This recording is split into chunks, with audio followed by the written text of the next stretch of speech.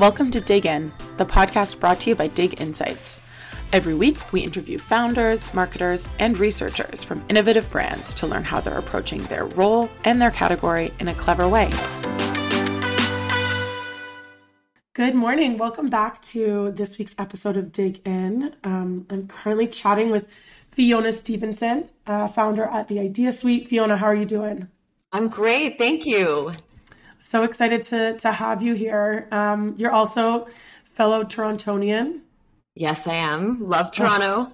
Love it.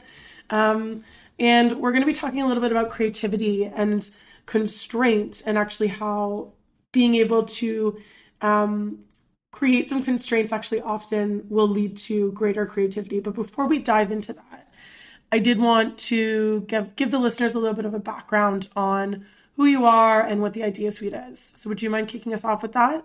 Absolutely. So I started my career in marketing at Procter & Gamble quite a while ago now. So I spent just over 10 years there working in various brand management and innovation roles in Toronto mostly, but I also spent a few years in Geneva, Switzerland. And that's where I was designing innovation for Europe, the Middle East, and Africa. And that really sparked my passion for innovation. So I was like, I found this, part of the job that I absolutely love. And I was kind of always obsessed with creative pursuits, as a child, like writing, these great novels that never turned into anything, but writing comedy, like just always kind of creating. And I felt like innovation is this extension of creativity, right? It's kind of taking your creativity and challenging it into creating something that maybe the world can use in some way.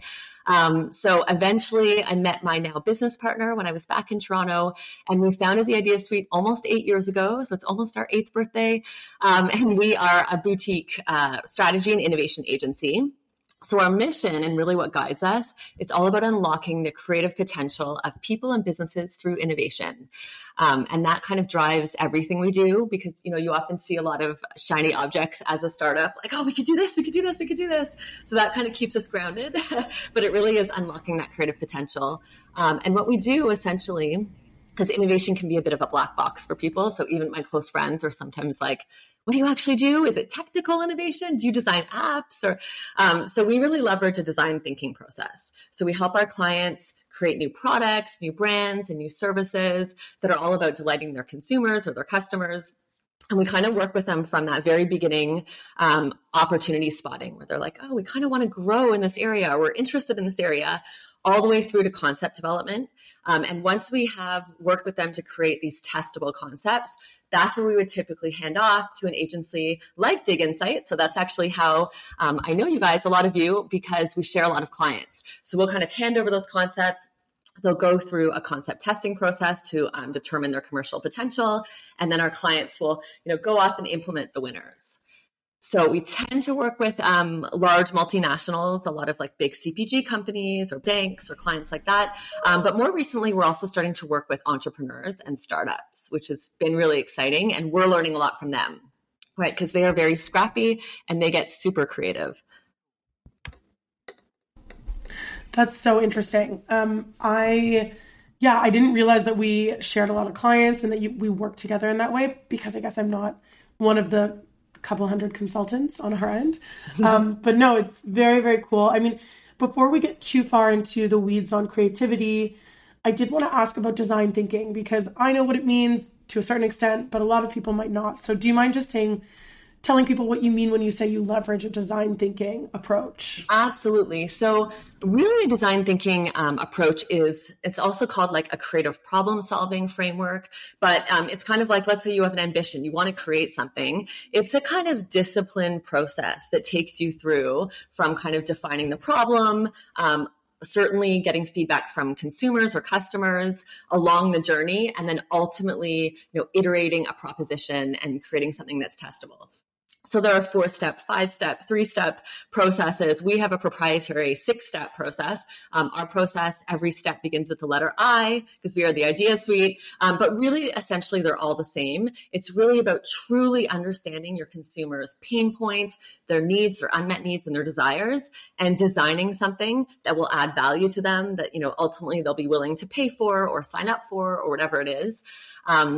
And there's different ways of doing it. So our particular approach, really, we have kind of some secret sauce in there, some things that we think are really important to the process. And I'll talk about a few of them today. But we certainly are consumer led or customer led.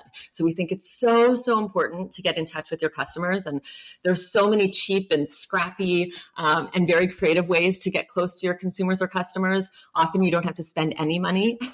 You can kind of lurk in the grocery store and watch how they shop, absolutely free on the weekend when you're doing your own grocery shopping, or you can look at reviews and comments on your website, or all kinds of things. So that's one thing that we think is so important, and it's really understanding them up front, but all through the process, always touching back with consumers, because they'll tell you where you're getting it right and where you're getting it wrong.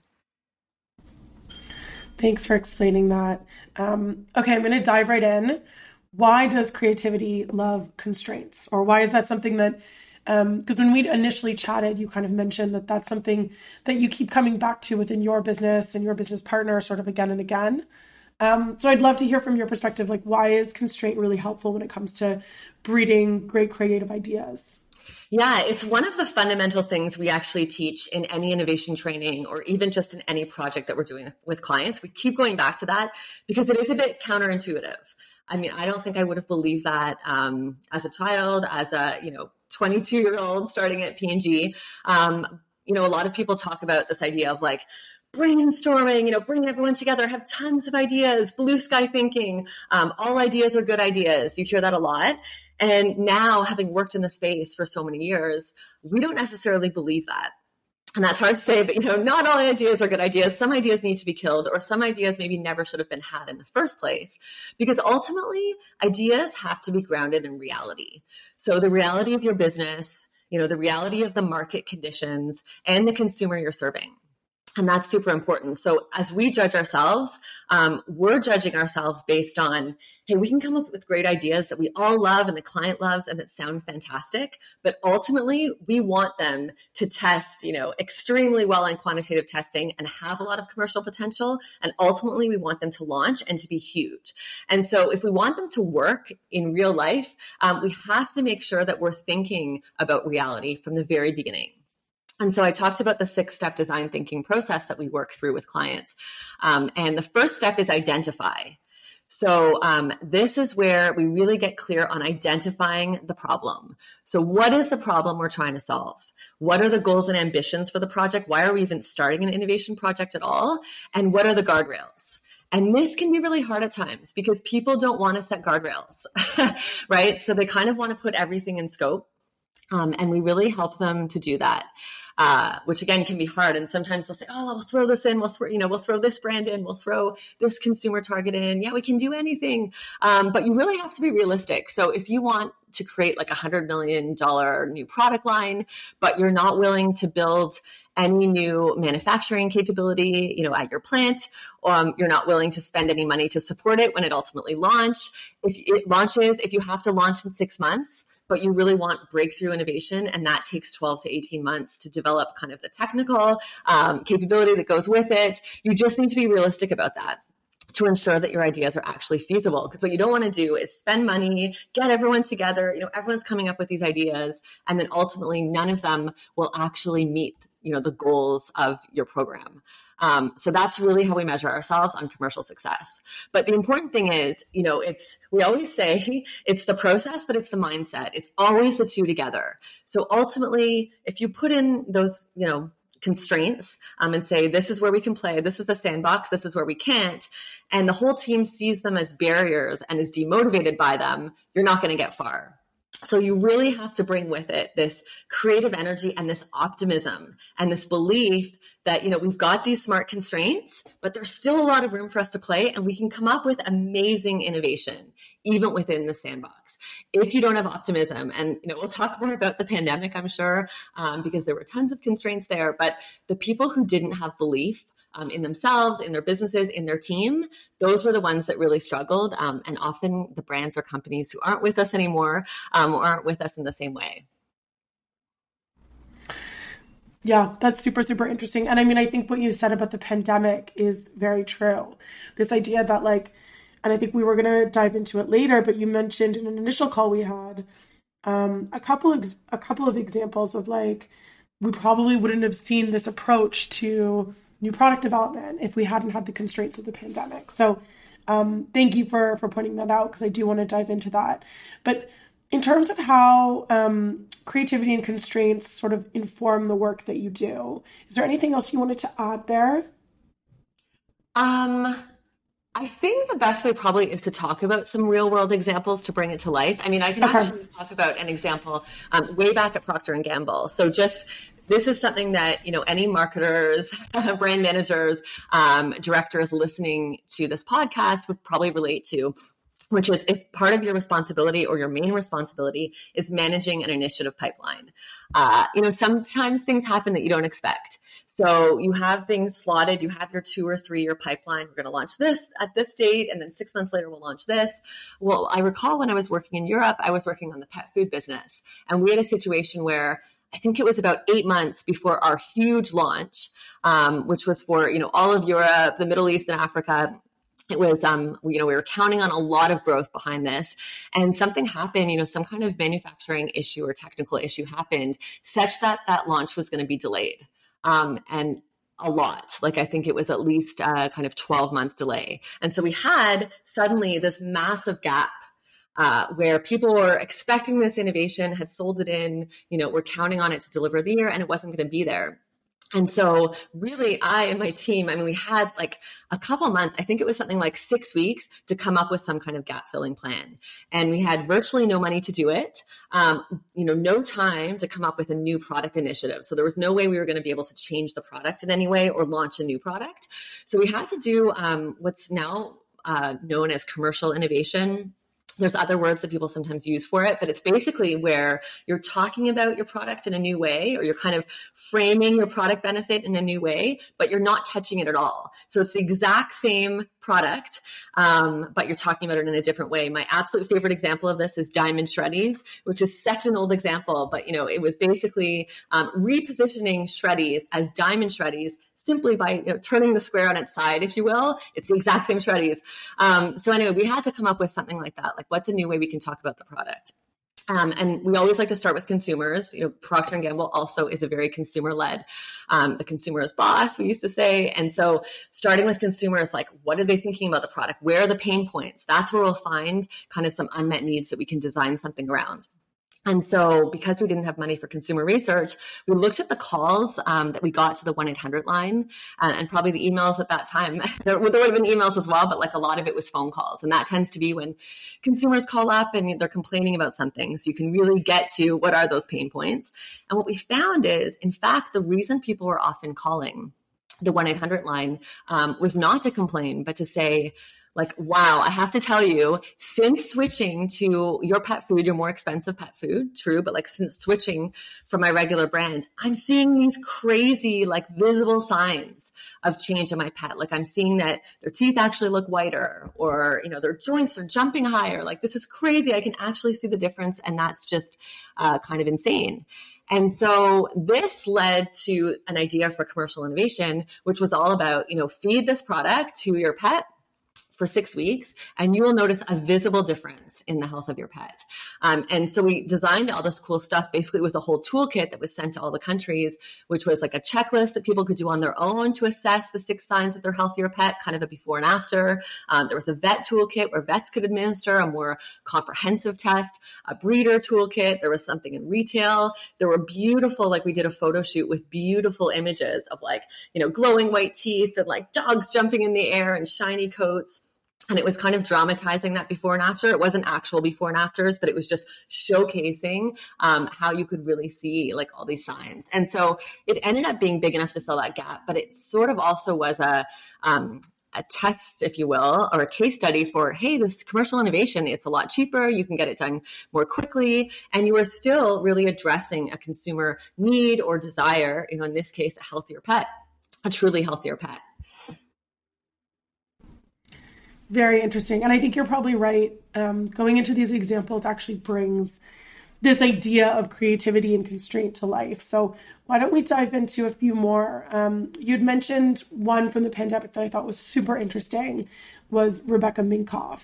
Yeah, I love the pandemic stories. Obviously, it's been a really difficult time. I know for us as an agency, we were an entirely in-person agency. We were flying every week. We were in Chicago and New York. We were all over the place delivering these in-person ideation sessions. We had to pivot like crazy, really, really quickly. So I do know how hard it was, but it's amazing how the massive constraints. And we're talking like market conditions, supply chains, budgets, like people being at home suddenly, like massive changes to how people were living.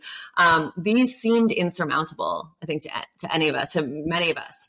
And Rebecca Minkoff, early on, I don't know if you did this, but when we were all stuck at home and suddenly a lot of the big conferences, like innovation conferences and things like that, they went virtual and they were often free or very little money to attend. So especially as a lot of our client projects got postponed a bit and I had more time, I was listening and going to all these virtual conferences and just loving people's stories. And people were very raw, and authentic as they were talking about their own struggle. And I was at one particular conference, I can't actually remember which one it was, where Rebecca Minkoff was talking.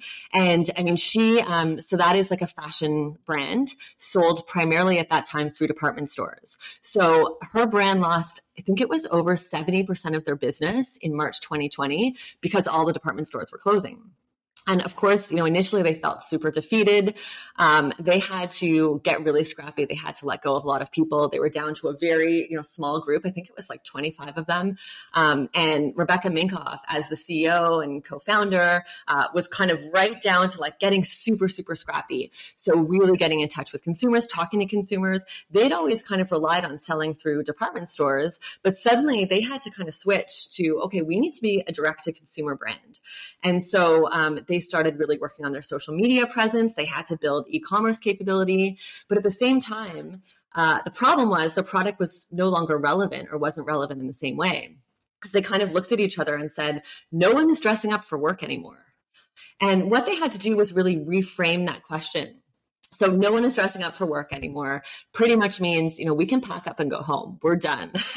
But they reframed it to a question, which was, how are people dressing up for work? And it turns out they were still dressing up for work. They were just doing it in a really different way. So, the classic joke that we all used was the whole tops only thing, right? Pajamas on the bottom or party on the bottom, but like more business casual on top. So people were still wearing tops. And because they were only showing their tops, they kind of wanted them to look more interesting, right? So tops, this started to really inspire, I think, the creatives at Rebecca Minkoff because, hey, let's work with shoulders. Let's make shoulders more elaborate. Let's make them puffed. Let's make interesting necklines because that's all the people are seeing. Let's also get more into jewelry, accessible necklaces, and things that are really on camera a lot. People can change up their necklaces every day and kind of have a different look, but in a more, again, affordable way. So actually, this became really inspiring for the design team. At the same time, people wanted comfort. So they were looking at softer fabrics. And even for those bottoms, like how can you create, velour or like really soft cotton fabrics and things that will feel great to sit in. And so I just thought that was a fantastic example of, through the pandemic, changing their strategy in terms of how consumers buy their product, but also the types of things they're offering to make them really relevant. And there are tons of examples from the pandemic. I mean, I was thinking the other day, if you really wanted a masterclass in innovation, the best person to talk to would probably be anyone who owned a restaurant in Toronto, right? Because we were so shut down. I mean, anyone who survived that, they were shut down, then they reopened, they shut down again. Like suddenly they were pivoting to these like outdoor seating arrangements, and then that was kind of shut down at some point. But a lot of them, I mean, they're just so scrappy, right? So close to their customer. And they came up with really interesting new lines of business, ways of operating that have stuck around in some cases, right? Like contactless payment, and contactless delivery, these kind of food boxes, getting into that, or subscription services. You think of also things like telehealth has really grown through the pandemic, which I think is a great thing anyway. Online education. I mean, I loved all those free webinars and things. I went to tons of them in the first year, but I think that there's more access to great online education for all of us, which is amazing, right? So things became more accessible. And even Spotify, I thought actually Spotify would have been a brand that grew through the pandemic. But what I hadn't thought about was, as all of these brands and businesses were cutting their ad revenue, they were certainly cutting it a lot from Spotify. And actually, they faced real declines in ad revenue in the pandemic. So their response was actually to start offering original content, kind of in the Netflix model of, Netflix started off, I think, with just House of Cards, and then now they've got so much original content. And Spotify, their podcast, it's now something that, they own. They've signed these really exciting exclusive podcast deals. And so they've been able to flourish. And I think they will thrive because of that.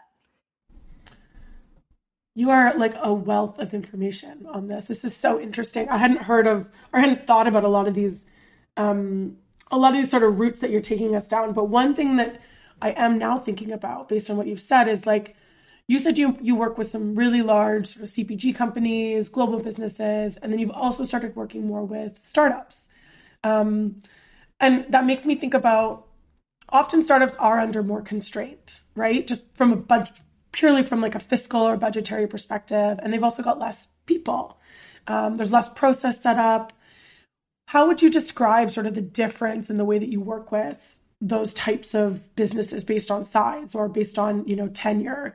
Do you see that creativity and constraint framing or approach? Do you have to take a different tact with them? Like, I'm just curious what that looks like. Yeah, a great question. I mean, I have loved learning more about entrepreneurs and startups in the past few years, and there's so many fascinating podcasts on them. And if you listen to them kind of obsessively, I've also started training for a half marathon. So I'm running a half marathon in a week and a half. And so what I do is I listen to a lot of podcasts on 2x speed all the time. So I can listen to like 3 or 4 in a long run. But just hearing their stories, so many of these, now hugely successful entrepreneurs or serial entrepreneurs, they started with nothing, right? So they started where they were bootstrapping. They had like 3 or 4 credit cards that were maxed out. And they had to be super creative. Like they were just forced to, right? And they were super lean. They were kind of working with a family member or it's just themselves. And so it really does. I mean, you're just more creative with a small budget. And when every dollar hurts, then you really want to max what you get out of that dollar. And I think sometimes, that the big budget thing, it feels great and it feels like, oh, we can do anything, but you start to almost like just kind of, yeah, we'll do that. Or we've done that for 10 years. So let's just keep doing it. And you're not really looking for, what is that thing that's going to give me the 10x return? Yes, like a 2x return is pretty good, but like these like little entrepreneurs when they're starting are looking for the 10x return. They're looking for something that's going to bring in a ton of money that they can actually start to invest and grow behind. So I love the scrappiness. I love the creativity. I think the biggest challenge sometimes with entrepreneurs is that they started off kind of just them, and they often came up with that original idea for the business. And even, as they started to innovate, they often came up with a lot of those ideas. And so it's really about pushing that innovation down to the people, because suddenly they turn around and they've grown into, they've got 200 people or 300 people or whatever it is. They've got this huge team. But they might still feel that innovation lies with them, that pressure to always be coming up with the next idea. So a lot of the work we do with them is actually about innovation capability. So it's helping, teach them our design thinking framework or any framework. It could be a kind of proprietary one for them that they want to, that's really bespoke for their company. And then helping them build this innovation culture where the mindsets, the behaviors, all these things that create a really innovative culture where ideas can just come from anywhere, where anyone at any level of the company, and it could be the person who drives, your product out to wherever, they're seeing pain points, they're coming up with potential solutions. They're bringing them back to head office or whatever it is. And those ideas are being nurtured and supported. So you want to create that. And that takes huge pressure off that entrepreneur, especially as they kind of are, higher up and kind of focused on other things and not really down in the details of the business. And so that's what we really, really love doing. It's not a small job, but building those innovation cultures, helping create those frameworks and processes that enable innovation. And, back to our story, that's what kind of saved us as an agency, because we teach innovation, we have an innovation process. So as we had to quickly pivot and, innovate ourselves, we kind of could do it more quickly because we already had it in place. So, in terms of advice for other people, it's like you can't wait for that next crisis and then quickly mobilize. You want to, especially now, things are good again. You want to start thinking about, do we have a culture that encourages the creation of ideas, that nourishes ideas? Do we have a process for creating innovation? Or is it a bit haphazard? So it's something to think about, kind of in the good times versus in crisis. It can be difficult, especially when morale is down. And, a lot of us are homeschooling or other things in the pandemic's case. It can be hard. Yeah, that's a really, really good point. And it brings something else up for me. So we talked about how some really creative stuff has come out of the constraints of the pandemic, or some really good creative work has come out of the constraints of, being an entrepreneur, being a startup. How do you sort of create constraints to help breed that creativity within, say, a large business? Is that through the design thinking framework, or is there anything else at play there? Yeah, great question. Well, thinking about like product innovation. So often when we're beginning a journey with a client, we spend a lot of time on this problem definition. And I know I've talked a lot about this, but it's not the most exciting step. It's actually like the least exciting, right? It feels like innovation is supposed to be fun and creative. And then it's like, problem definition, right? People want to jump right to ideation, right to having ideas. And so what we really do is we find when you ask people why they're going on a product innovation journey, why they want to create new products or come up with new ideas, it's really because they have big ambitions. So we want to double sales, we want to grow sales at lunchtime, we want to increase our profits, and they're usually about money. And so what we try to do is help them boil it down to what is the behavior you want to change? Because that's what's going to get you to something really exciting and breakthrough that's going to create value that people will be willing to pay for. And at the same time, so that's one problem where it's kind of just, they're focused more on the ambition, which again is usually about making money, versus what is that behavior they want to solve. And also they're doing an innovation project and it's really tempting to throw the kitchen sink in. So it's like, we were just going to do it on this particular brand, but actually, let's bring in this brand, this brand, this brand as well. Or we were just going to do it on this distinct category. But actually, let's say it's skincare, but actually, the people from hair care really found out that we're doing this and they want in. So let's ideate on hair care and skincare, and body care, because there's a lot of excitement around it. But the bigger you make it, it's kind of like watering everything down, right? So again, we can do innovate, like let's do innovation for hair care, absolutely, but let's separate it. Let's, see where there's synergies or efficiencies in the process, but let's do an innovation project just for skincare and just for hair care, because they're going to have a different consumer. There's going to be different problems, unmet needs and desires. And so we try to have those conversations at the beginning, even when we're maybe like still pitching, right? Just to say, hey, we want to be really clear. This is our philosophy on innovation. Are you with us on this? And then we always have a kickoff session with the whole multifunctional team at the very beginning of that innovation journey to get clear on that. And we use just a really simple framework. So it's the who, the what, and the so that.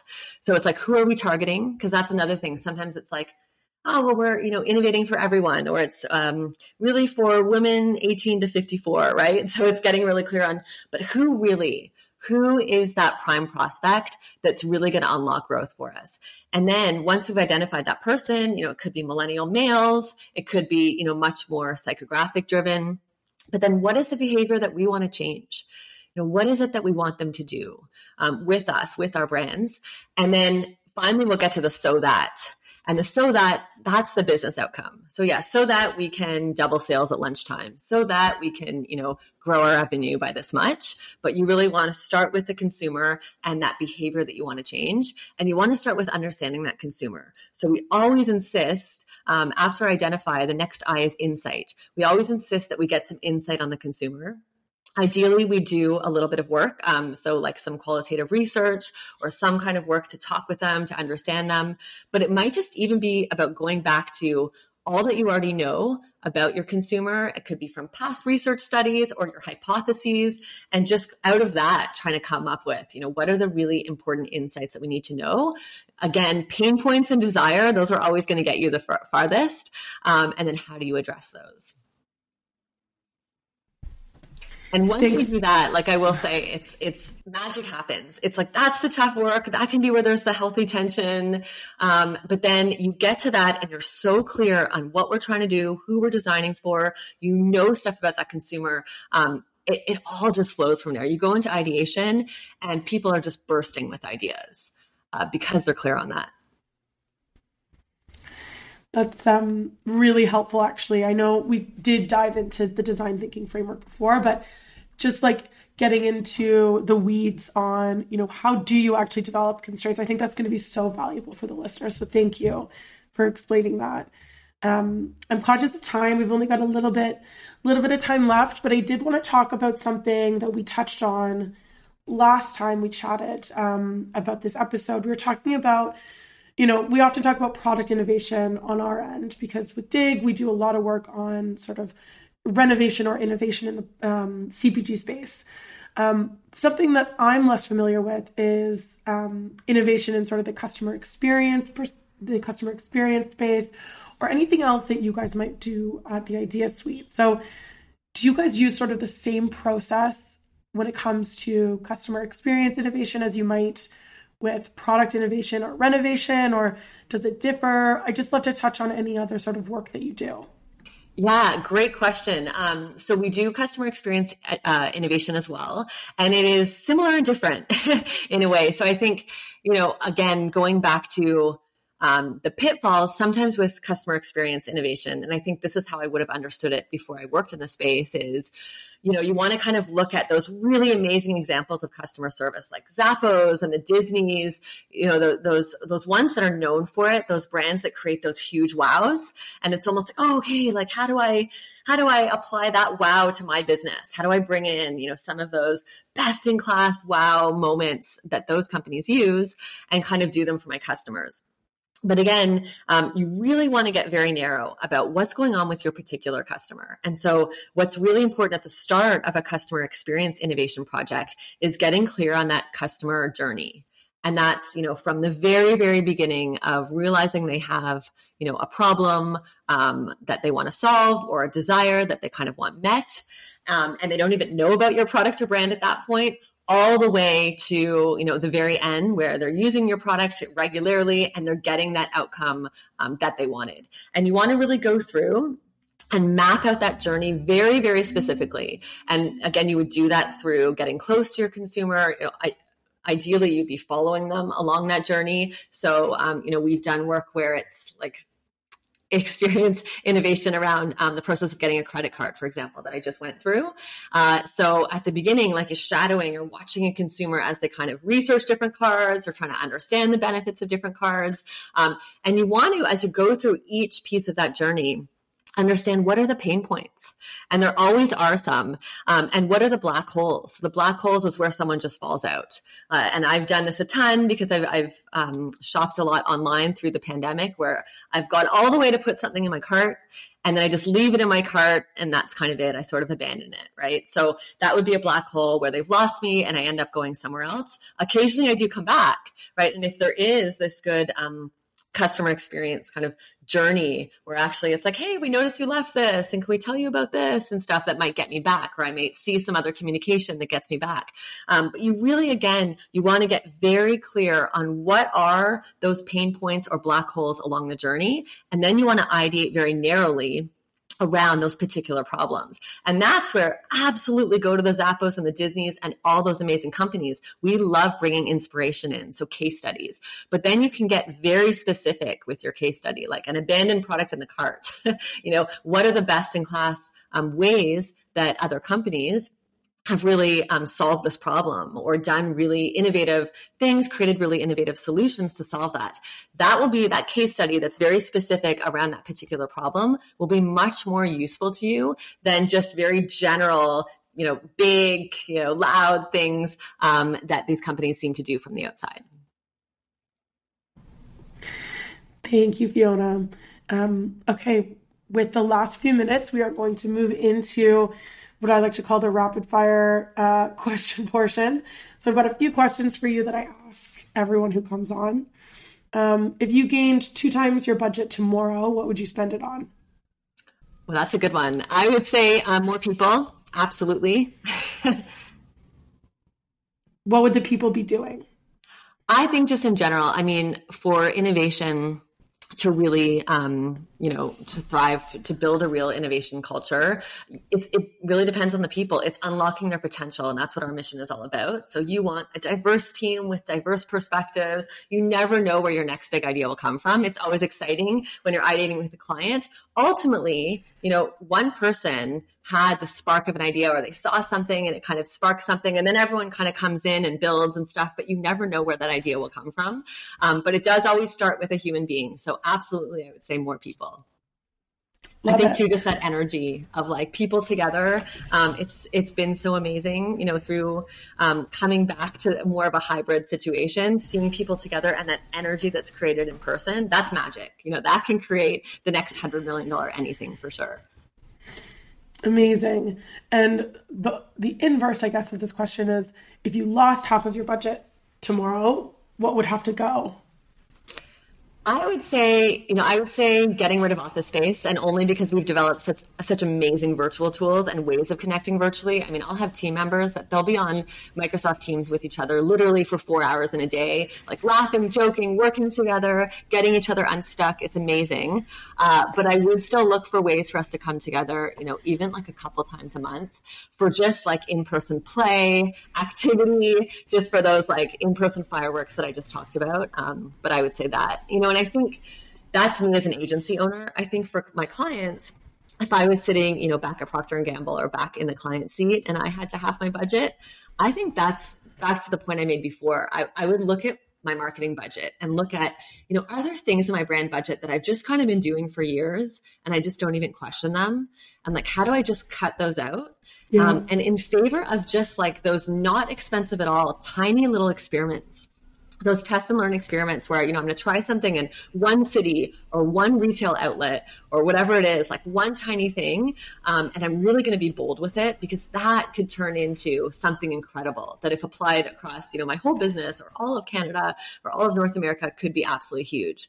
So I think that's the discipline that I would bring, in hindsight is 2020, but when you now switch over to the other side, it's like, oh, what would I do if I was a client again? Yeah. Yeah. And it's awesome you have the both of those perspectives too, as someone who's a business owner working with those people now. Okay. Any brands that you want to point to that are doing anything truly unique or innovative in the market right now?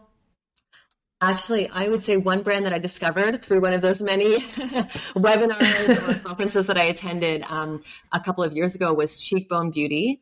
I don't know if you've heard of them. They're an Indigenous-owned beauty brand. And they are doing incredible things just in terms of paving the way for a truly sustainable business.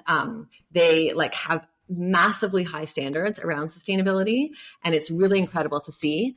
And their mission is really also super inspiring. So they want to help every Indigenous youth see and feel their enormous value in the world while developing a sustainable color cosmetics business.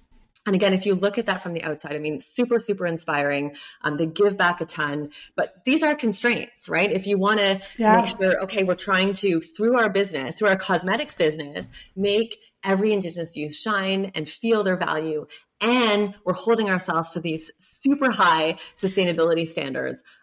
Those could be looked at as constraints, but I think what they lead to are just beautiful innovation and beautiful work. I follow them on LinkedIn. I'm always checking in on their website. Whenever I see Jen Harper, the CEO, speaking, I always want to listen, because I just think they're fantastic and such an inspiration. If you think about years and years ago, thankfully, but sustainability was kind of an afterthought, or it's something we have to do. But to actually build your whole business with that at the core, Patagonia, obviously another great and recent example, as they're doing incredible things. That is just super inspiring. And I just love that our world has shifted so much in that direction. Yeah. We did touch on Patagonia, I think, in a previous chat we had, and they're doing such amazing things. It's so cool to see. Okay. Final question is, what do you want to leave the listeners with? So either a piece of advice or, a resource that they should check out. Let us know.